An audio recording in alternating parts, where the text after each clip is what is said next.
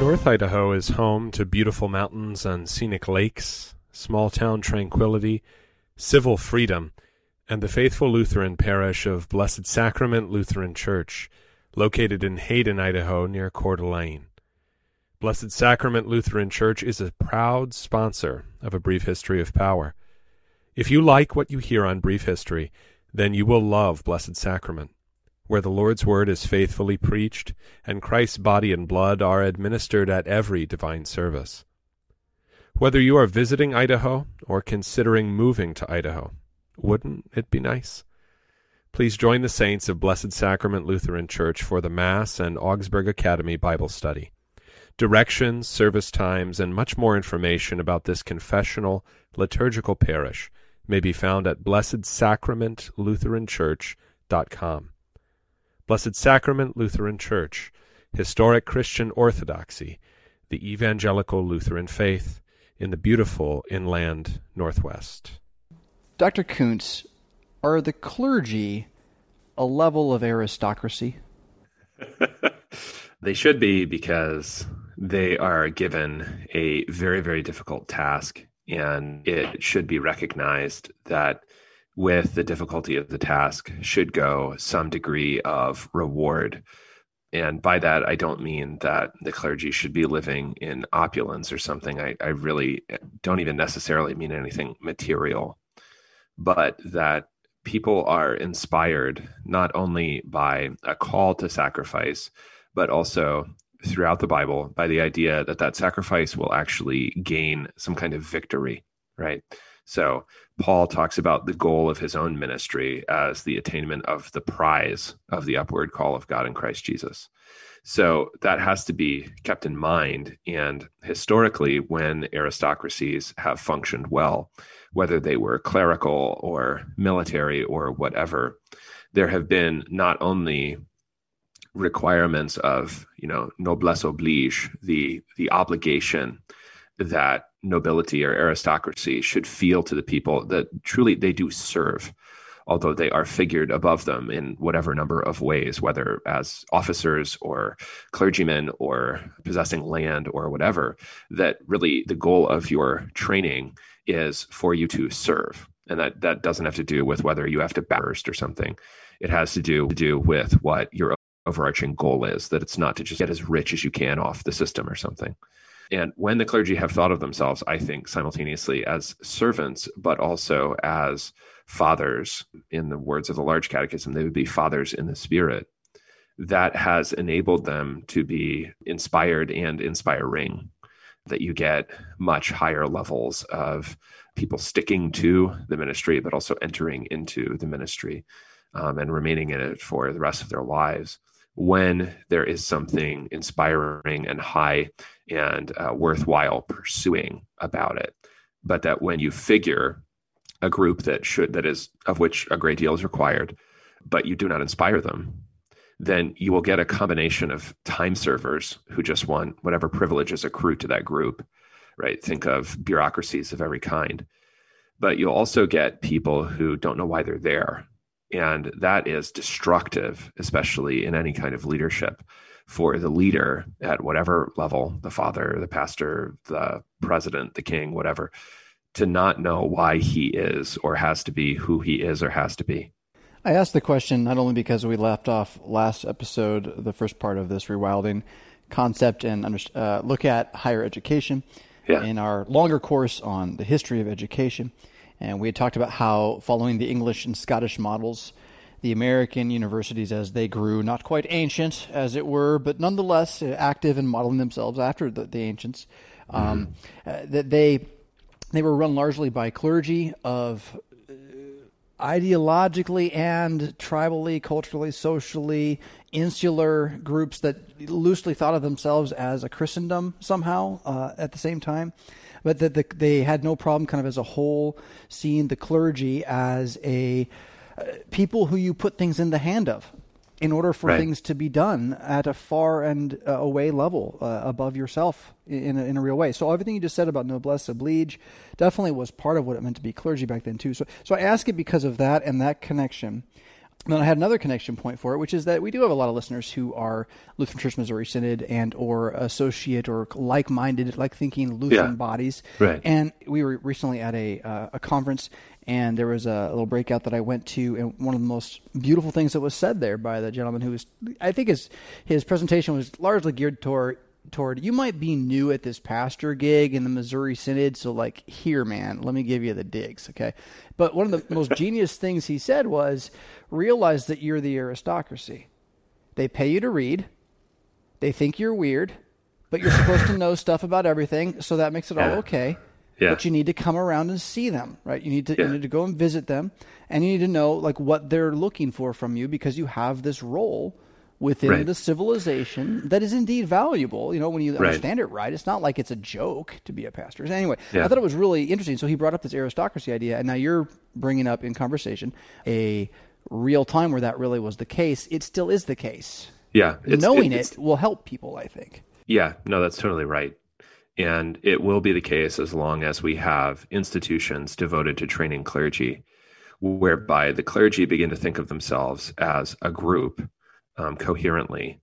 And then also, much like an officer class in a military or a group of noblemen in a country where there's a body for them to assemble, like the House of Lords or something, that they have local attachments, but that they also compose a group that is beyond those local attachments.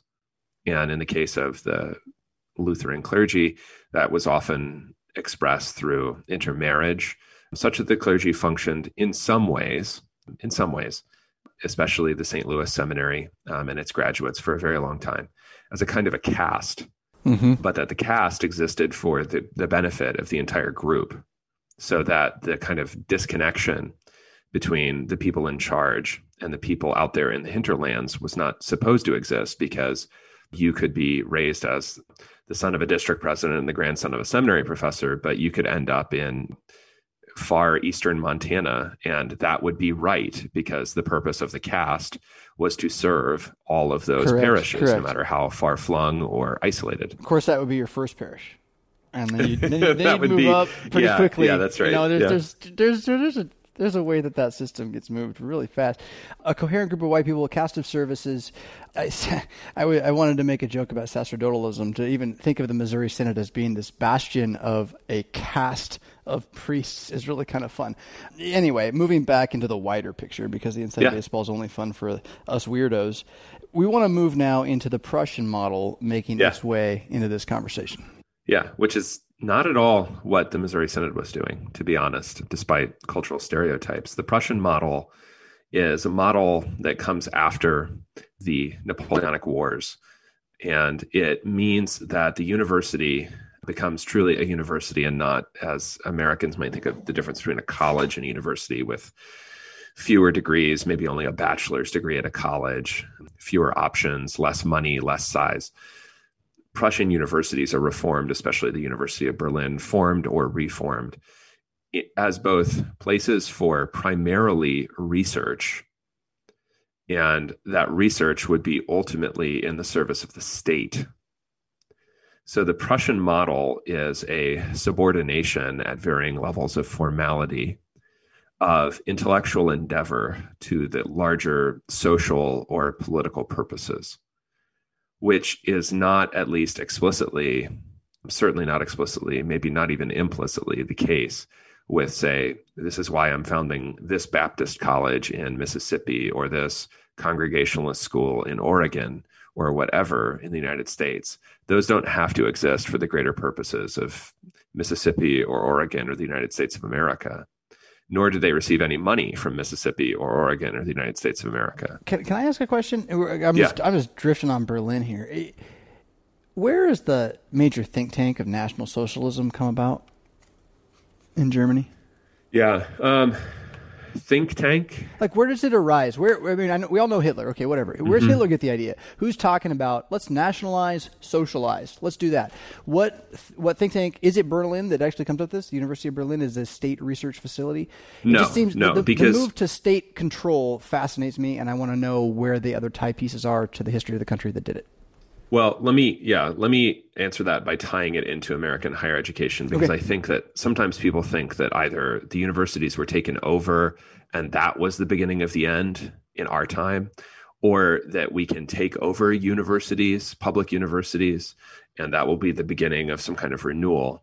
Is that the universities, as Germany is descending into increasing levels of open political violence after the First World War, and then with some respite in the 20s into the early 1930s, the universities are largely locked into forms of despairing analysis or irrelevance because they're yoked to a state that is neither fascistic nor communistic, when those are the two most live options politically, eventually, especially by the beginning of the 1930s. And the Prussian model developing as primary state research is really more under the Kaiser and what will be the collapsed empire of Austro-Hungary. Yeah, and then after the Kaiser, the as everyone recognized, inadequate and sort of cowed democratic socialist model pursued in the Weimar Republic. But the issue is that the university is not built, and it never was, even when it was, quote, a research center and groundbreaking research and blah, blah, blah. It's not actually, a university does not exist in order to break new ground. That is a really short-sighted way of thinking about research. The Prussian model does that because it says, okay, you're really great at chemistry, so let's have graduate degrees in chemistry, and you're going to teach other people how to be chemists. You don't have to worry about, Greco-Roman or biblical foundations of our civilization. That doesn't really matter. You need to be really, really good at chemistry. Oh, now you're going to do organic chemistry. Now you're going to do this. Now you're going to invent this new subdiscipline. And that's what you're doing. The thing that I think a lot of people don't recognize, because those are the disciplines that generally are hardest to politicize. So they're the ones that people feel like, okay, I can still send my kid to, Behemoth University, as Russell Kirk would say, and he can get a degree in mechanical engineering or whatever, and it's fine. And that might be true to some degree, although it's increasingly less true that he won't be indoctrinated in mechanical engineering.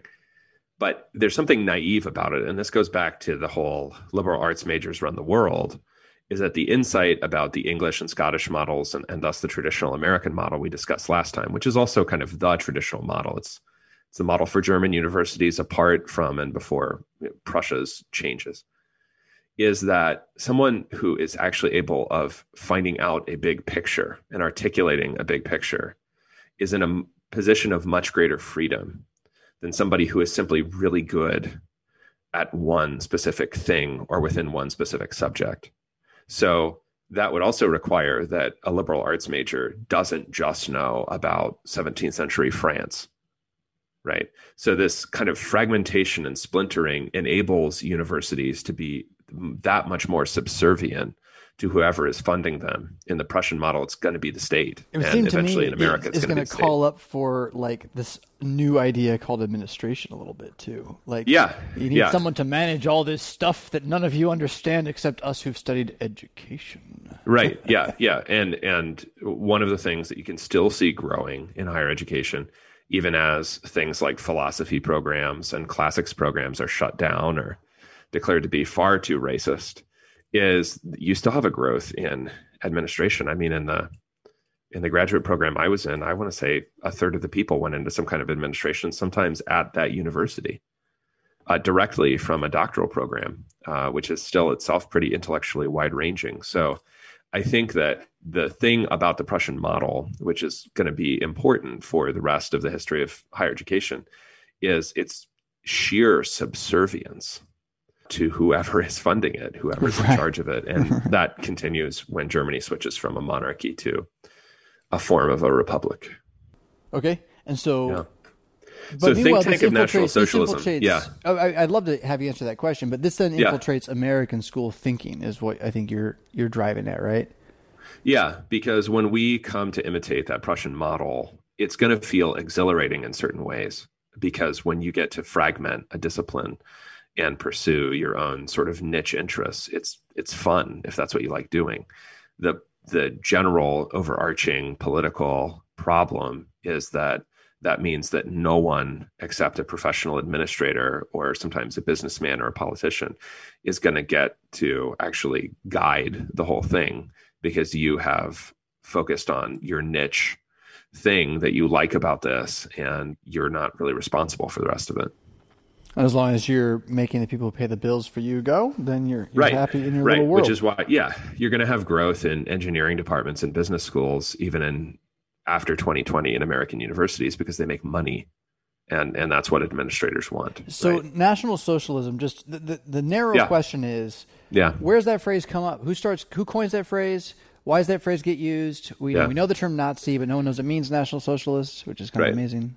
Yeah, it's a way that both Hitler and so Austrians and also Bavarians, as well as a different stream that they're going to come together with, right? Because the National Socialist Party is tiny and almost entirely Southern when Hitler joins it.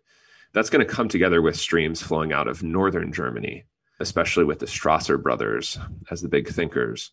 That's going to come together as an articulation of what is needed in a modern society. And it resembles fascism, which is the Italian version of this, as it also resembles phalangism, which is the Spanish version.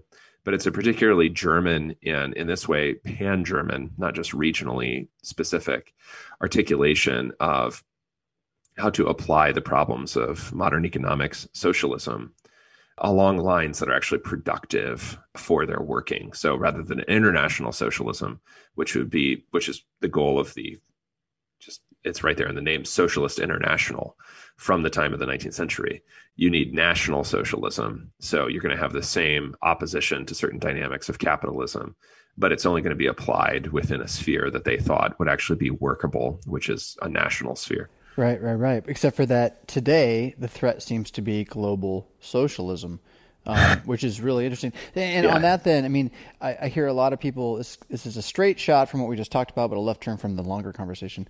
I've had a lot of people try to emphasize either communism or National Socialism over against each other as a present threat due to their historical opposition to each other in post-World War II Cold War. But I'm not convinced that on paper these things are so different. And when I think of it as global socialism, it's like, yep, that's the thing right there. It's both those things put together. But I'd love your take on that. Okay. I think that it might be socialistic in the same sense that you could call the American economy after the Second World War socialistic. Mm-hmm. High degrees of taxation, punitive, especially for middle earners, such that you're going to get a society much like present-day California, where it's prohibitively expensive to be a normal person. Mm-hmm. It's relatively easy to be dispossessed of basically everything and dependent upon the government, or to be very wealthy. Mm-hmm. And if you want to call it social, whatever you want to call that, I think that's the goal. I thought that was called corruption. Right. Yeah. Right. And so it's going to be dressed up. However, it's usually dressed up in modern Western countries. Okay. And even sometimes they even try to pull this in Japan, which is so, in the whole scheme of things, incredibly ethnically homogeneous. It's usually dressed up as racial resentment, but the goal economically, I think, does not differ from what was trying to be accomplished in, late 19th century Germany or America by certain labor unions, which was not just, protections for workers. I think that was a worthwhile goal, but the overturning of everything and a regime in which ultimately only the very wealthy and the very poor can actually live. That's the goal, whatever you want to call that. I honestly don't think it has much of I don't think it has much of a relationship, not even symbolically, let alone historically, to National Socialism. Mm-hmm. And its relationship to communism is tenuous. Let me suggest that it's the thing that's going to give rise. It's the thing that's going to give rise to this, though, right?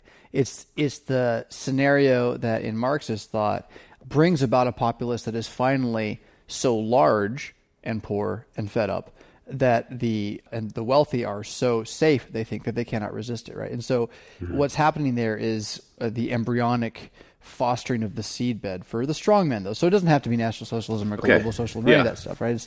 It's the seedbed for the strongman. Yeah? Okay, so the reason that I'm wary about that, and I think Todd Woken asked me this question, and I'm not sure that I gave the answer that I'm totally comfortable with. I forgive you. It happens because you talk out loud. Because I think content. People. I'm sorry. Go ahead. I was just trying to say, I forgive you. It happens. People talk when you talk out loud on radio. You're going to say stuff you think through and you nuance later. So do it. Well, yeah. I mean, and issues I don't have the same kind of like intellectual scope that I have here. It's not long form, really. Right. Because it's not long form. Is that idea that it's determinative? I think is really based on a certain way of understanding how and why Hitler came to power. To be completely honest with you, I think that's like the matrix for people understanding history, because it's usually the only stuff that we're taught. And I don't see Hitler as coming to power for reasons of like, this happens, then that happens, then everyone reacts, so now they vote for Hitler. Because there's a matrix of conservative politics in Germany that helps propel Hitler to power, specifically at, hit within a political coalition and ecosystem, that none of it is like predetermined. When you go and look back, you could have had a Germany with lots of other kinds of things. And in fact, after the First World War, it was far more likely, and indeed happened in some parts of Germany, that you had communist regimes. I mean, specifically Soviet is what they call themselves, Soviet republics. Those are overturned quickly. But I think when you think about the rise of this or that person, I don't think that chaos leads necessarily to strong men. I think that chaos leads to reformation and destruction, but not necessarily strong men. So you get chaos in lots of places. You get chaos, say, in Eastern Germany after the Second World War. Soviet troops are raping almost every woman over the age of 2.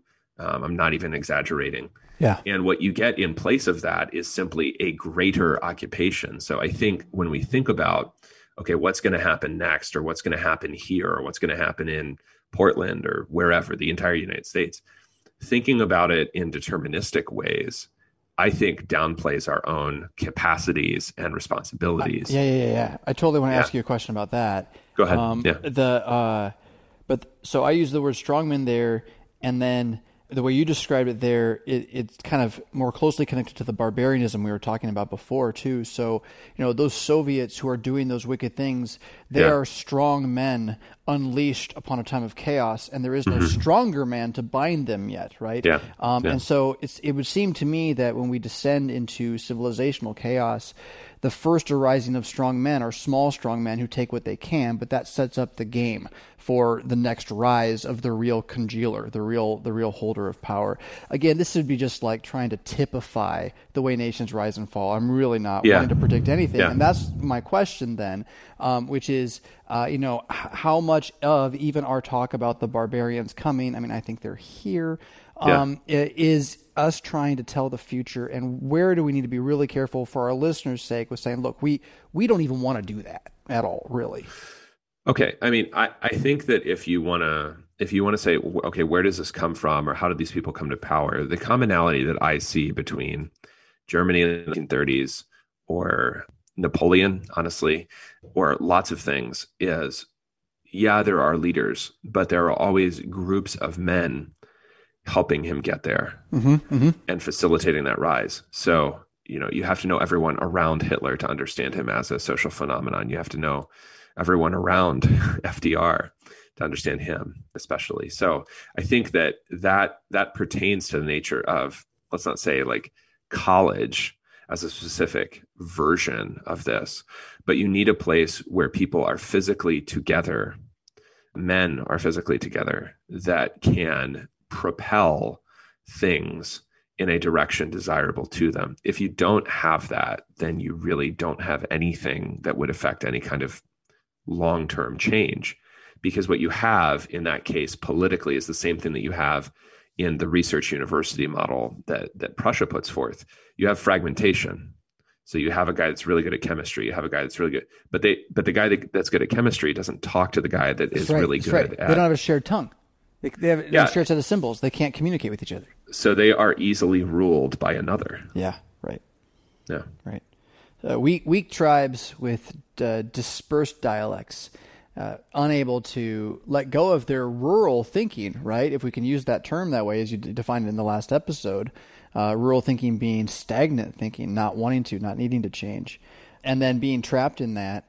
Now, I mean, to double it down and just bring it to the present with the pending threat of collapsing food network systems, insurance not really maybe even being what we think it is 10 years from now, retirement, what's that? All of that makes it even more challenging for the fragment career person to now know what to do, to now know how to see this. We're having this conversation both because we both are, we have careers in the midst of all this too, but also because we're thinking about now's the time to realize everything that was built is going to collapse. So put seeds in the ground.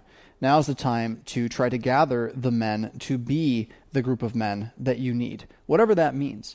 And I think our listeners agree with that largely. That's why they're here. They're realizing this is the time for that. So what does then Johns Hopkins University have to teach us? Well, Johns Hopkins is just the first American version of a research university, strictly speaking. So the first example, and I think it's 1876 is the founding year there, of something that will come to totally change American higher education, shifting it in the direction of research as the most prestigious activity, not the teaching of the young, shifted in the direction of fragmentation as in the nature of a university. So a university is historically called what it is because it contains, as the library does physically, the universe of knowledge, the things that man knows. And so you can walk into the library and you should be able to pull down something from anywhere in the library and profit from it. Mm-hmm. That's not how modern libraries function in research institutions. And that's not what universities are for.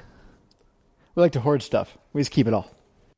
Yeah. I think part of the reason that often old books are gotten rid of is both because of a disdain for older knowledge, but also because realistically people they're not reading them because they don't feel that they're even there to do so.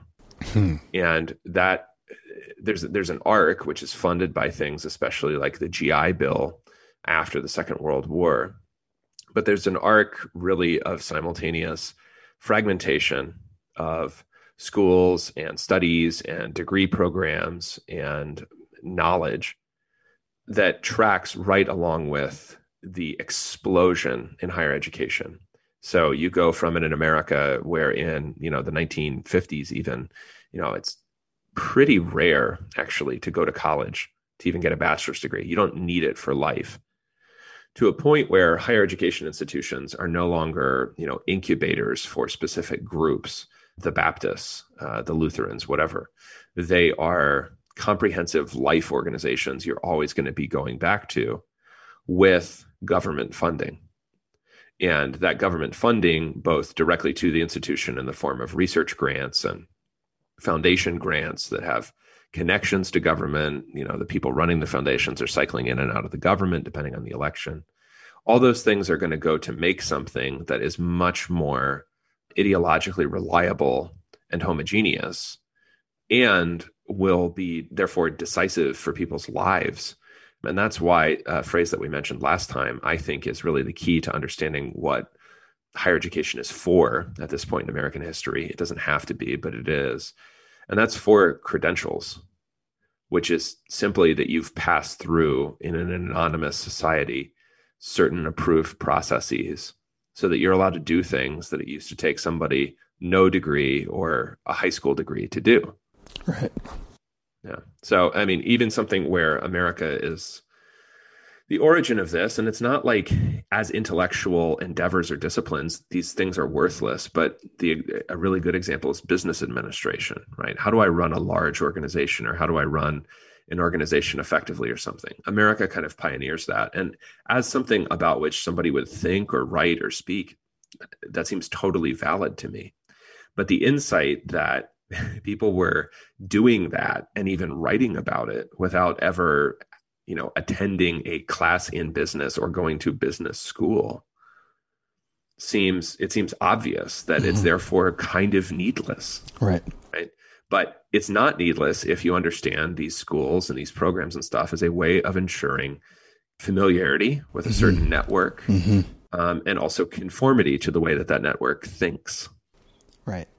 So if you already have access to the network, you can say, like Tim Ferriss, go to get the real world MBA to spend the money you've already made.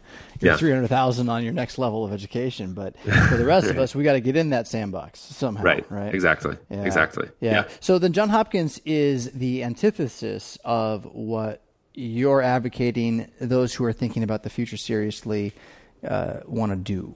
Is that right? Yeah. Well, I think that if you pursue, so just to give you a personal example, right? I got a graduate degree in religion. That is its own thing. It's probably not interesting to explain the history of the discipline right now, but that is its own thing, religion or religious studies.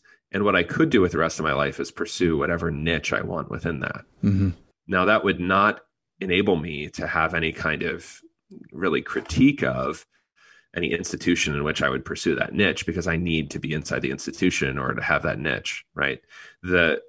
In biological terms, the modern university is this incredibly varied ecosystem with really niche creatures living inside of it, who, if they move, 3 feet to, the west, are going to die immediately.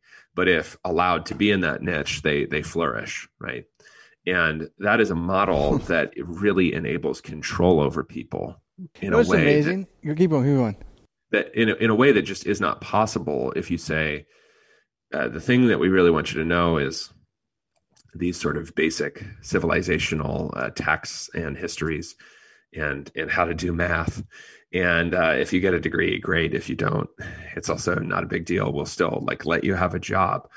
And so that's completely different, where life is going to be much more what I make it after education is over, than a system in which life is defined by validation through the educational system. And higher education is going to remain dependent on those forms of validation in those ways, not only in as much as it takes government money, that's part of it, but also in as much as it participates in the systems of validation, everything from accreditation to lots of other things that flourish off this fragmentation of inquiry and fragmentation of training, in which and by which higher education continues to exist.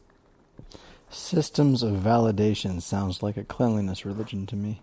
It's amazing how many overlaps we have in the way our psyches work. So from there, war. Yeah. War. What does that have to do with all this? I mean, that has to do, war is the source of the growth of higher education, because it enables not just the GI Bill, which puts a much larger percentage of Americans into higher education than had been there before, but war and the prerogatives and the desires of the military-industrial complex are what are going to spur the growth, especially in science and science research and money available to science and engineering, to what's now called by the STEM acronym. Acronym. Those things are going to grow as a result of the needs of the American defense industry, which is the source also, therefore, of really the invention of personal computing and the internet and lots of other things. So it's not that those will have no connection, or that higher education research will have no connection to anyone else's life. I mean, there's a research lab at Stanford that is the reason that we interact with personal computers the way that we do. But all of that is funded by and for the prerogatives of the American defense industry. So government will provide both the funding for students to go to college who never had before, and eventually this idea of universal college, at least community college, is going to flourish for that reason. But it will also furnish, directly or indirectly, the funding that makes certain departments flourish that did not exist in the 19th century and were not at all the purpose of education, strictly speaking, in an older vision of what that was. Because on the surface, it just looks like the country wants to have an educated populace, and the way to do that is to use the funding that they have to build an army that pays them back by giving them the education. Yeah. So who could say that's a bad thing? Well, I think that all of that depends on what the adjective educated means. And I think that educated, you should just say indoctrination with the negative connotations of that word. Because, for example, like the spread of education in the military, requirements for education for certain kinds of promotion are absurd. If you're already in special forces, you have been tested in all kinds of ways. You don't need a 4-year degree. And, you shouldn't. But in order to get promoted to certain things, you indeed do. And so that's not a litmus test. They're not saying you need a 4-year degree in Chinese or you need a 4-year degree in mechanical engineering. You just need a 4-year degree. So that's a test really of the extent of your indoctrination. That's because right. what if education is always about, whom you know and how you learned what you did learn, then all they really want out of you in forcing you to go get, a degree of any kind is that you have been indoctrinated sufficiently and adequately. And that's what they're looking for. Yeah. You got to prove your loyalty to the Klan by letting the Klan tell you how the rest of your life is about proving your loyalty to the Klan, which isn't necessarily bad if you're born into the Klan and they're your family or something. But if it's like this massive Borg symbiotic computer tech death machine demon horde from far away, maybe you want to resist that a little bit. That's where I'm at right now. I think it also shows the subservience, which is, I think, a little hard for people that teach in higher education to accept. But it is always subservient to some other purpose, right? Yeah. A Baptist college should be subservient to the Baptist church. A school that is funded by the American government, directly or indirectly, is subservient to the American government. So it will further those purposes. It will exhibit a greater concern about whatever that funding source wants, right? So this is a Christian school more concerned about whether or not the kids are all vaccinated than whether or not the kids are all baptized. Those are all things that show you that the purpose of higher education was always either, I think, a little more clearly and honestly earlier on than today, was always for larger group purposes. It wasn't just about abstract intellectual inquiry, which you really could do on your own. Yeah, it's about controlling your young people into adulthood for the sake of your tribe, which again isn't all bad. It's just, which tribe are you in and do you want to be in that tribe at all? I set down my list of things that we still have yet to cover in this hour. So yeah, the military industrial complex, maybe to circle back on that for just a second, it's almost like so tired as an idea that I haven't heard that said by anybody in a long time. I know. I'm doing like kind of Iraq War leftist hours right now.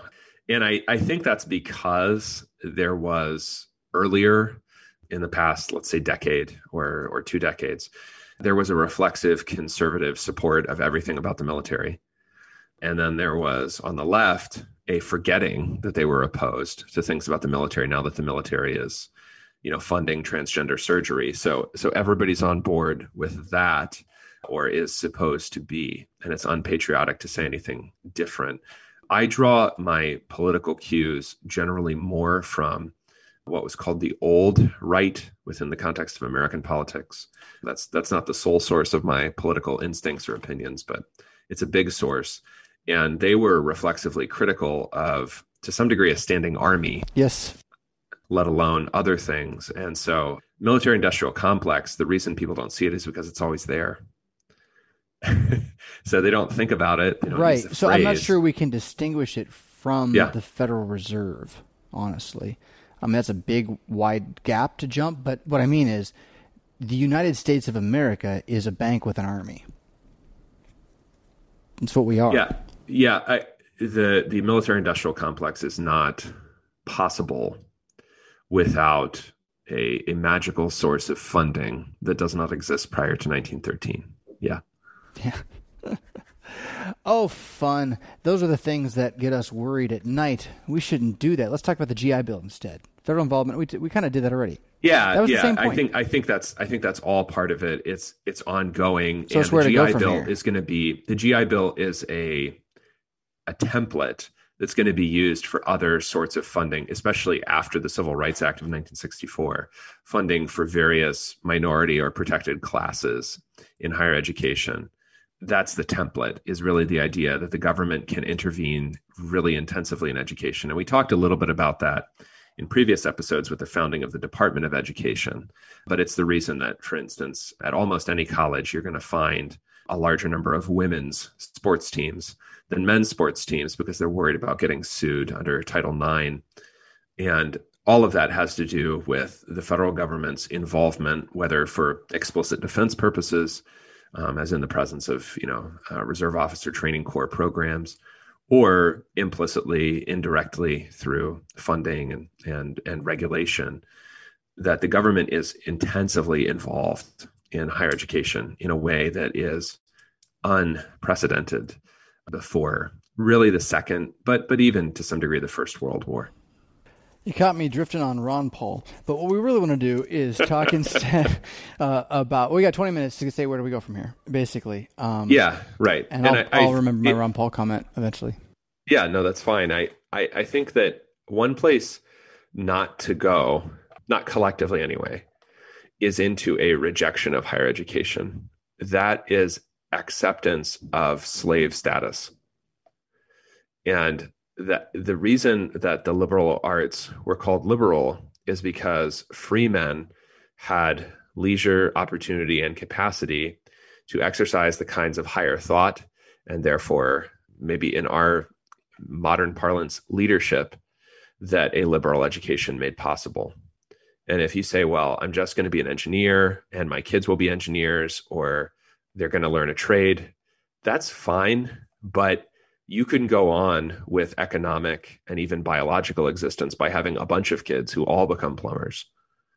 That does not mean that you will be free or that your children will be free. So I think that it's totally fine and up to you and your children what you want to do in the future. I think many fewer people should go through higher education than do as a percentage of almost any group that I can think of. That's totally fine. And I'm not recommending that you go to Behemoth University, but I am saying that some form of higher education, especially a form of indoctrination and familiarization and clarity as a group for whoever your leaders are, really is necessary if you want to be free. If you want to be a slave, you can just go make money. Well, your elites have to network. Again, they have to network. And if they cannot build trusting relationships, then they cannot rule you while you make money as a plumber. And if they can't rule you while you make money as a plumber, you end up ruled by somebody else who doesn't have your interest in mind, never listens to you, doesn't care. And so that's where you need to have elites that you talk to, right? For the lowest level of aristocracy, your pastor does matter, and your congregation is a political weapon that you should use when your life and livelihood and faith are threatened. That's what it's there for. It's not there to hide. Lutherans have this idea that if we have a political conversation anywhere in the church, it means we're going to advocate how you vote, as if that is not bought and sold. The kind of arguments we have right now about whether pastors can talk politics is just so beyond the pale of reality from where I'm sitting that we're just waiting for the end to come. Whereas we have to talk about the city. The city's turning its back on us. The city is imposing restrictions on us. The city is lying to us. And we continue to say, oh, no problem. The world, they're our friend. And there's something just radically spiritless in that. I guess that's my concern. Where do we go? Prayer. Before I worry about getting Plato and Western Civ back, am I reading the Bible every day? Do I still listen to Jesus as if he's king? Right? I mean, some of those things I think personally are really important questions for everybody, every day. And, show my feathers there. Yeah, I wanted to say that because I find people who have one or more higher education degrees totally rejecting higher education for their children in a way that, fine, that's totally fine. But if you're going to do without a group that can lead you coherently and believes in the things that you believe in, you're going to end up with not a whole lot, basically nothing. I mean, usually when a people is conquered, one way that they're gradually overcome, if they're not immediately exterminated, is that they are bereaved of an elite. Yeah, their best are sucked into the conqueror's elite, and they end up in a state of perpetual, Isn't that where we are? We are starting from a conquered position. That's kind of the dilemma, I think. I don't know about that. I mean, rhetorically saying that, I think that saying that we're conquered is. You don't think that the elite leadership of Lutheran systems, both parachurch and church, has been absorbed into the cultural dynamics of everything we've been talking about from the priesthood of the world? You don't see that's running and calling the shots for the systems that we're both sides. We argue and we fight over what we should worship like. We're all trying to save these systems that are actually destroying most of what we're trying to do. And so I think it's because we're starting from a conquered position. The system we claim to have isn't what we think we have. I don't know. We're spitballing here, right? I didn't know we were talking specifically about Lutherans. I mean, I think as to conquered, I think that Americans are a colonized people.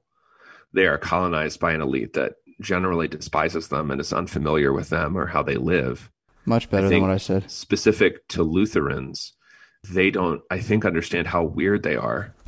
And that's actually fine. Like, that's good.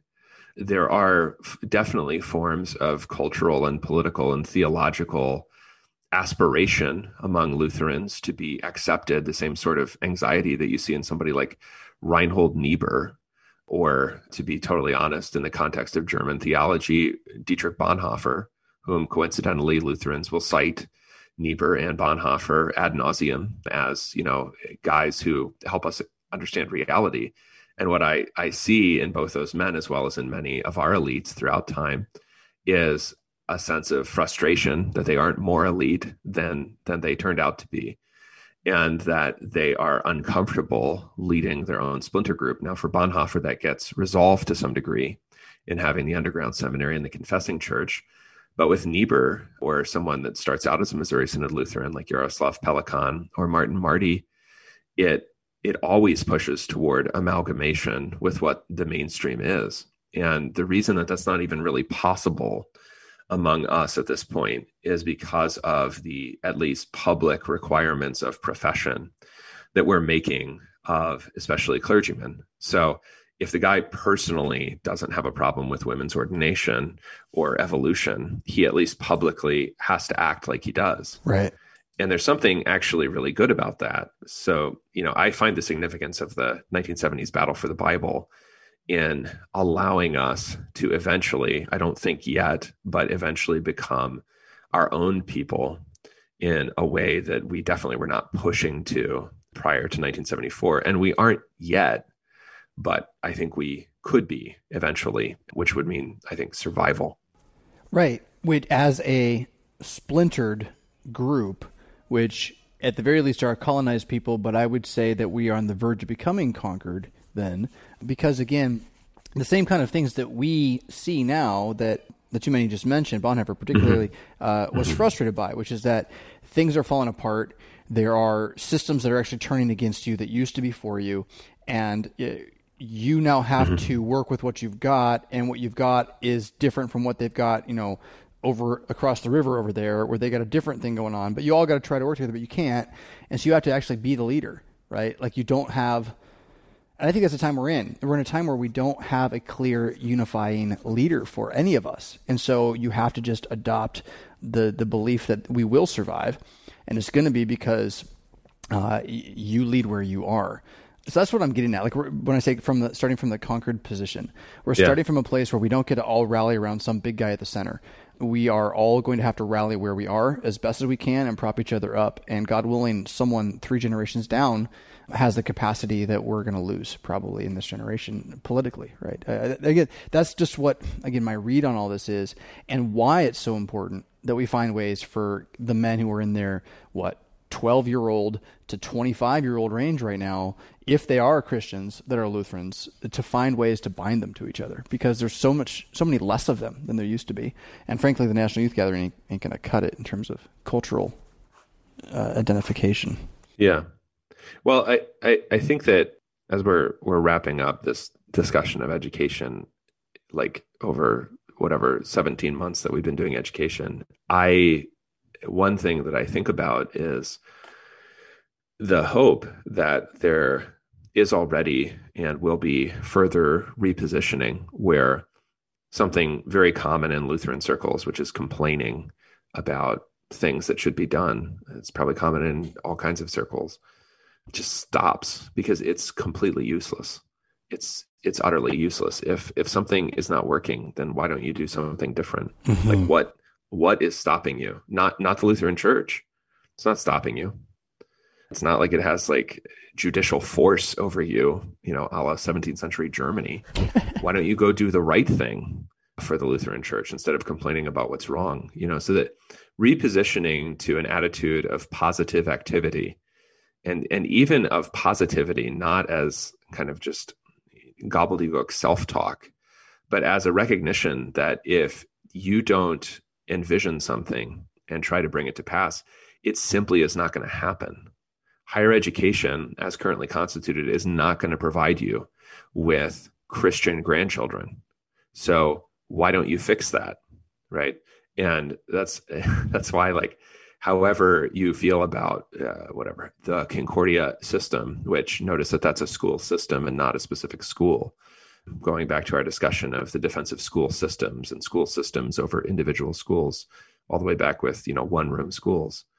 The goal of something like the new classical college that's getting started in Wyoming is to try to do something right. Why do we have to be against other people who are not doing precisely what we're doing or have all the commitments that we ourselves precisely have, rather than just recognizing that this is a time of massive confusion, and even older people who were able to go through some sort of coherent social system of training recognize that that's broken and just build each other up in repositioning. And I think especially in renewal, right? Renewal of intellectual endeavor, which is, very, very seldom seen in large parts of higher education. Being able to ask and answer questions honestly, rather than according to whatever forms of political correctness are current in that place. Those things all have to happen. And the idea that just rejecting the formation of elites or the existence of elites, or rejecting the need for renewal and change, those things will perish of their own accord. It's why, I don't wake up in the morning, even though I am helping toward getting the classical college going. I don't wake up in the morning and think like, who's against this? Because I don't do that with anything in my life. Right? If I'm trying to better myself as a human being, I'm trying to get stronger. I'm trying to eat better. I'm trying to read more, whatever I'm trying to do. I'm not going to sit around and waste my time being angry about how the version of me from 4 months ago wasn't doing all those things, or how someone else somewhere that I had to talk to on the internet or didn't, or have never even met, is not doing those things. That's not a big deal, right? Because something that I think you notice about, you go back and you look at, I just use my own undergraduate alma mater in a positive way. In this case, they're trying to get a Quaker college started. So this pharmacist, Edward Parrish, rides around on a horse and talks to farmers, because that's who their people are at the time.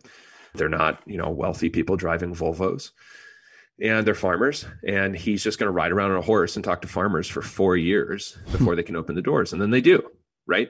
He's like, we don't have this. We should have it for these reasons. Yes, this small group of people agrees on it, and they went about it. What is stopping you? What are you worried about?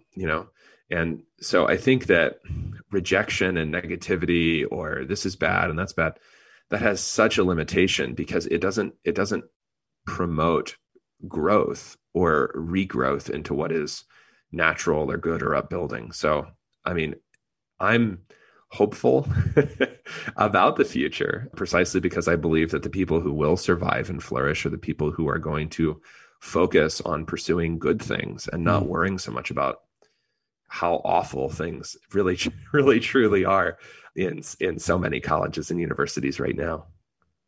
Because it's not even just about that. No, it's about the whole society. No. And if we're going to be a seed of something better, a generation down, we don't want to be a seed of self-criticism that destroys before we even begin, right? Right. So your talk about positive re-envisioning or repositioning, I think is incredibly important. And the caveat or throwaway, I'm not, you don't just mean look in the mirror. I think even that has been so scoffed at as to lose some real value. I mean, you don't need the mirror, but to be able to know who you are with conviction and to let that then be an empowering thing toward who you want to be, and that you are free as a human being to want to be things like kind, interested in others, willing to smile at others no matter what. Just takes a little practice, takes some time. Right. So you can decide to reposition yourself toward positive output. And you can do that toward yourself, and that's not bad either, honestly. A lot of people do just shame themselves into a corner. That's why the alcohol use is so high and all this kind of stuff. So there's nothing wrong with acknowledging that, along with wanting to better your health, because that will make you feel better your sleep patterns, read a book, all this kind of stuff, that I'm going to have a more positive attitude about myself, say as a baptized Christian, as a son of the King, that I'm going to try to have a more positive attitude toward others. Even if I don't feel that way on the inside, I'm going to act toward others, toward them positively, because that's good for them, right? Yeah. And then a society that thinks like that and wants to be like that is going to be positive. Like we're creatures of habit. And so if all you do is sit around and complain, then all you're going to do is sit around and complain. If you would like to have a positive life, act positively for a little while. Right. And I'm not promising roses and daffodils and rainbows everywhere, but it doesn't have to be the doldrums and hate that I think a lot of the spirit-sucked, apathetic people we started talking this conversation about 2 hours ago are just kind of trapped in. And I think a lot of modern Christians find themselves by habit in those patterns. And you don't have to be in those patterns. Yeah, no, that's totally right. And the thing that I was talking about regarding elites with noblesse oblige is just a caste-specific version of what we would talk about as vocation. And vocation and service do not involve the people whom I'm serving understanding me and getting everything about me and acting with total compassion and love all the time toward me. It involves primarily, not only, but primarily, that I am suppressing my needs and my wants and my whatever for the sake of this other group of people over whom I have some authority, but whom I am on a very fundamental level serving. Right. And that will enable a kind of life which is much higher and better, not in the realm of feelings moment to moment, but in the realm of satisfaction and doing something every day that is worthwhile, however many degrees you had to earn in order to do that thing. In the case of the most worthwhile things, such as marriage and family and friendship, there's no degree process involved. But whether there is or isn't, your life is not going to be defined by your credentials or how impressive you are or what you're getting out of it. That's just not the case. And a really good example of this that does have to do with higher education is the caliber of military commanders produced just prior to our Civil War on both sides in the Civil War. Those guys were preparing for a career that was very lonely. Generally, they were sent to they were very isolated in the West. They were paid almost nothing. They weren't going to meet any women they could marry, usually, except other officers' daughters when they got there.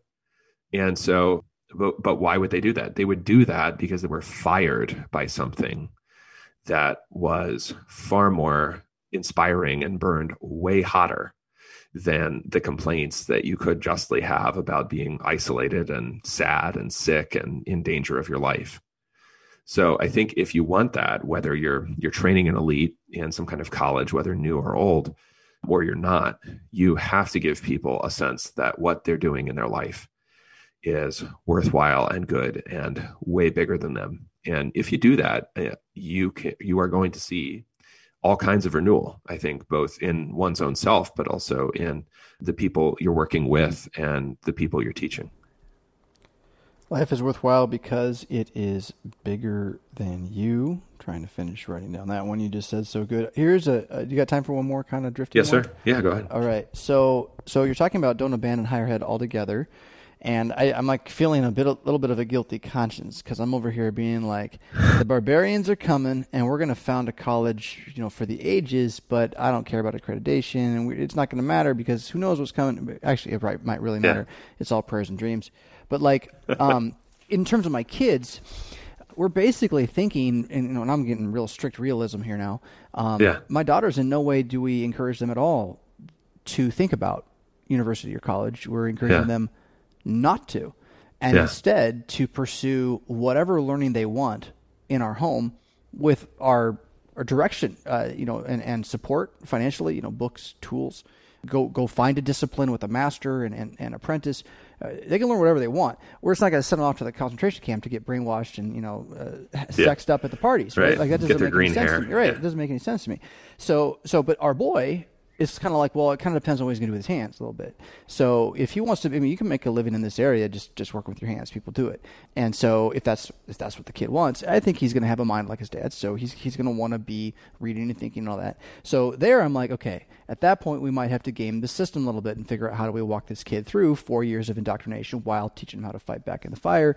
Probably not by sending him away though. I'll tell you right now, it's not like, hey dude, have fun. Like that's not the thought process at all. It's going to be you're hand in hand with us the whole time because this is about the long-term survival of our congregation and our church as a whole, and having good men. You want to be a good man that's available for that. So the question then is like, I've just said I'm looking at this with a severe un-American distinction between man and woman with regard to the future of my children in higher ed.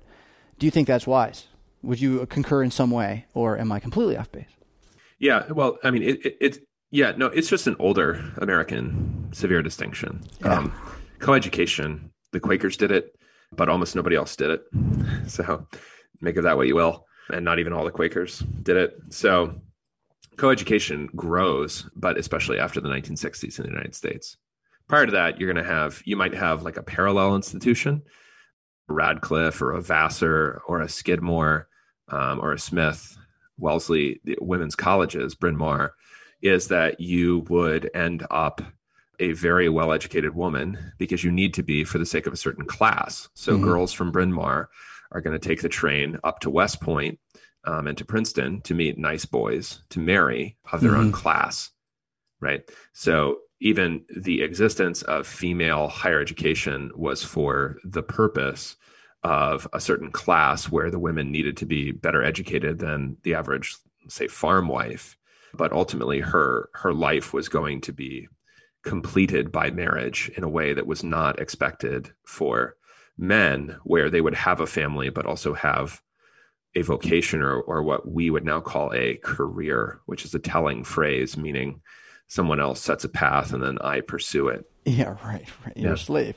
That's okay. So how does it go back to inside baseball? How does the LCMS's like 2-year programs for developing, say, women as secretaries, right? I think that's kind of where it starts. There's also some teaching as well, though. The teachers' colleges that go on there. How soon does that kick in? Is that a post-60s thing as well, or is that predated? That predates the 60s, and it comes in first at Seward, Concordia, Nebraska now, and then later, I think only in the 1930s, at Concordia River Forest, now Chicago, where women are going to get the same degree as men in an LCMS school.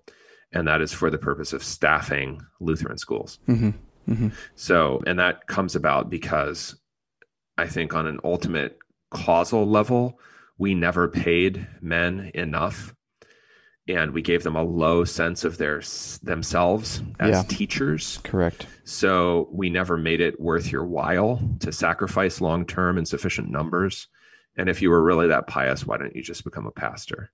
So I think we tried to set up a vocation, and we wanted, as we talked about in the Lutheran Schools episode, and we were self-aware of how male our teachers were proportionate to any other group of teachers in America. But we didn't really make it worth anybody's while to do it in the numbers that we needed for our own theology. It seems that we maybe could have done it if we stuck with the one room concept. I think so. I mean, one of the major challenges of funding higher education as of funding pastors and teachers that really changes starting after 1913, but really after the Second World War, is that daily life becomes way too expensive. So personnel costs become prohibitively expensive for so many people in every realm of life. And that makes provision for anyone except a pastor unthinkable for most congregations. And the trigger of that is, again?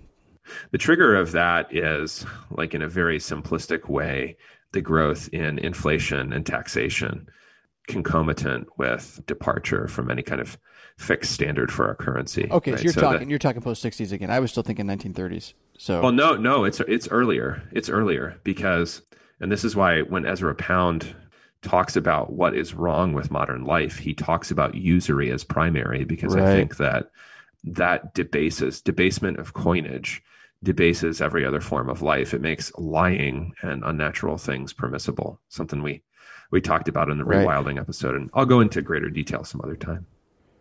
Currency being debased. Okay, so I'm going to do one more offshot question here, and this is the kind you hate because it's all metaphor and too many meanings with one word. But the thing is, this is just it. I think some of our confusion is that our words have too many meanings. And what I want to do is get to root concepts, root semantics of these things.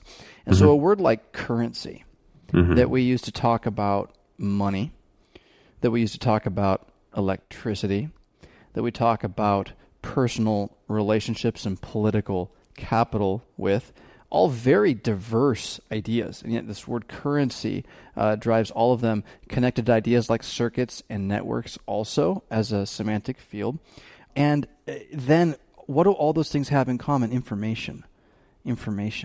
And so seeing that even electricity as kind of the rawest information, if you can imagine it that way, that currency as a concept is one that has so much power over us and we don't even think about it. And so, the dollar is my currency. That's a powerful idea, I think. Way more powerful than we give it credit for. It's way bigger than just, I'm going to trade with this thing. You can trade with something that's gone, you never see it again.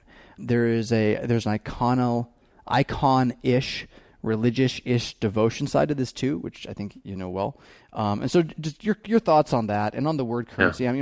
I'm pulling on semantic field because I want to find words that have real meaning. It is a lot of the quest. Okay.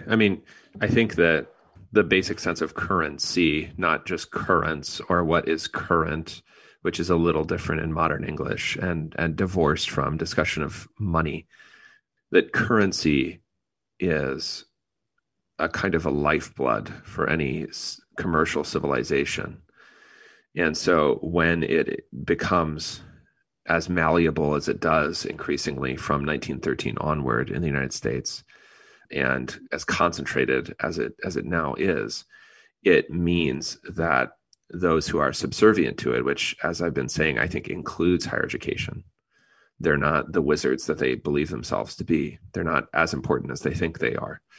That means that similarly, our words and our capacity to inspire people and our teaching will also be debased in alignment with the flow of coins.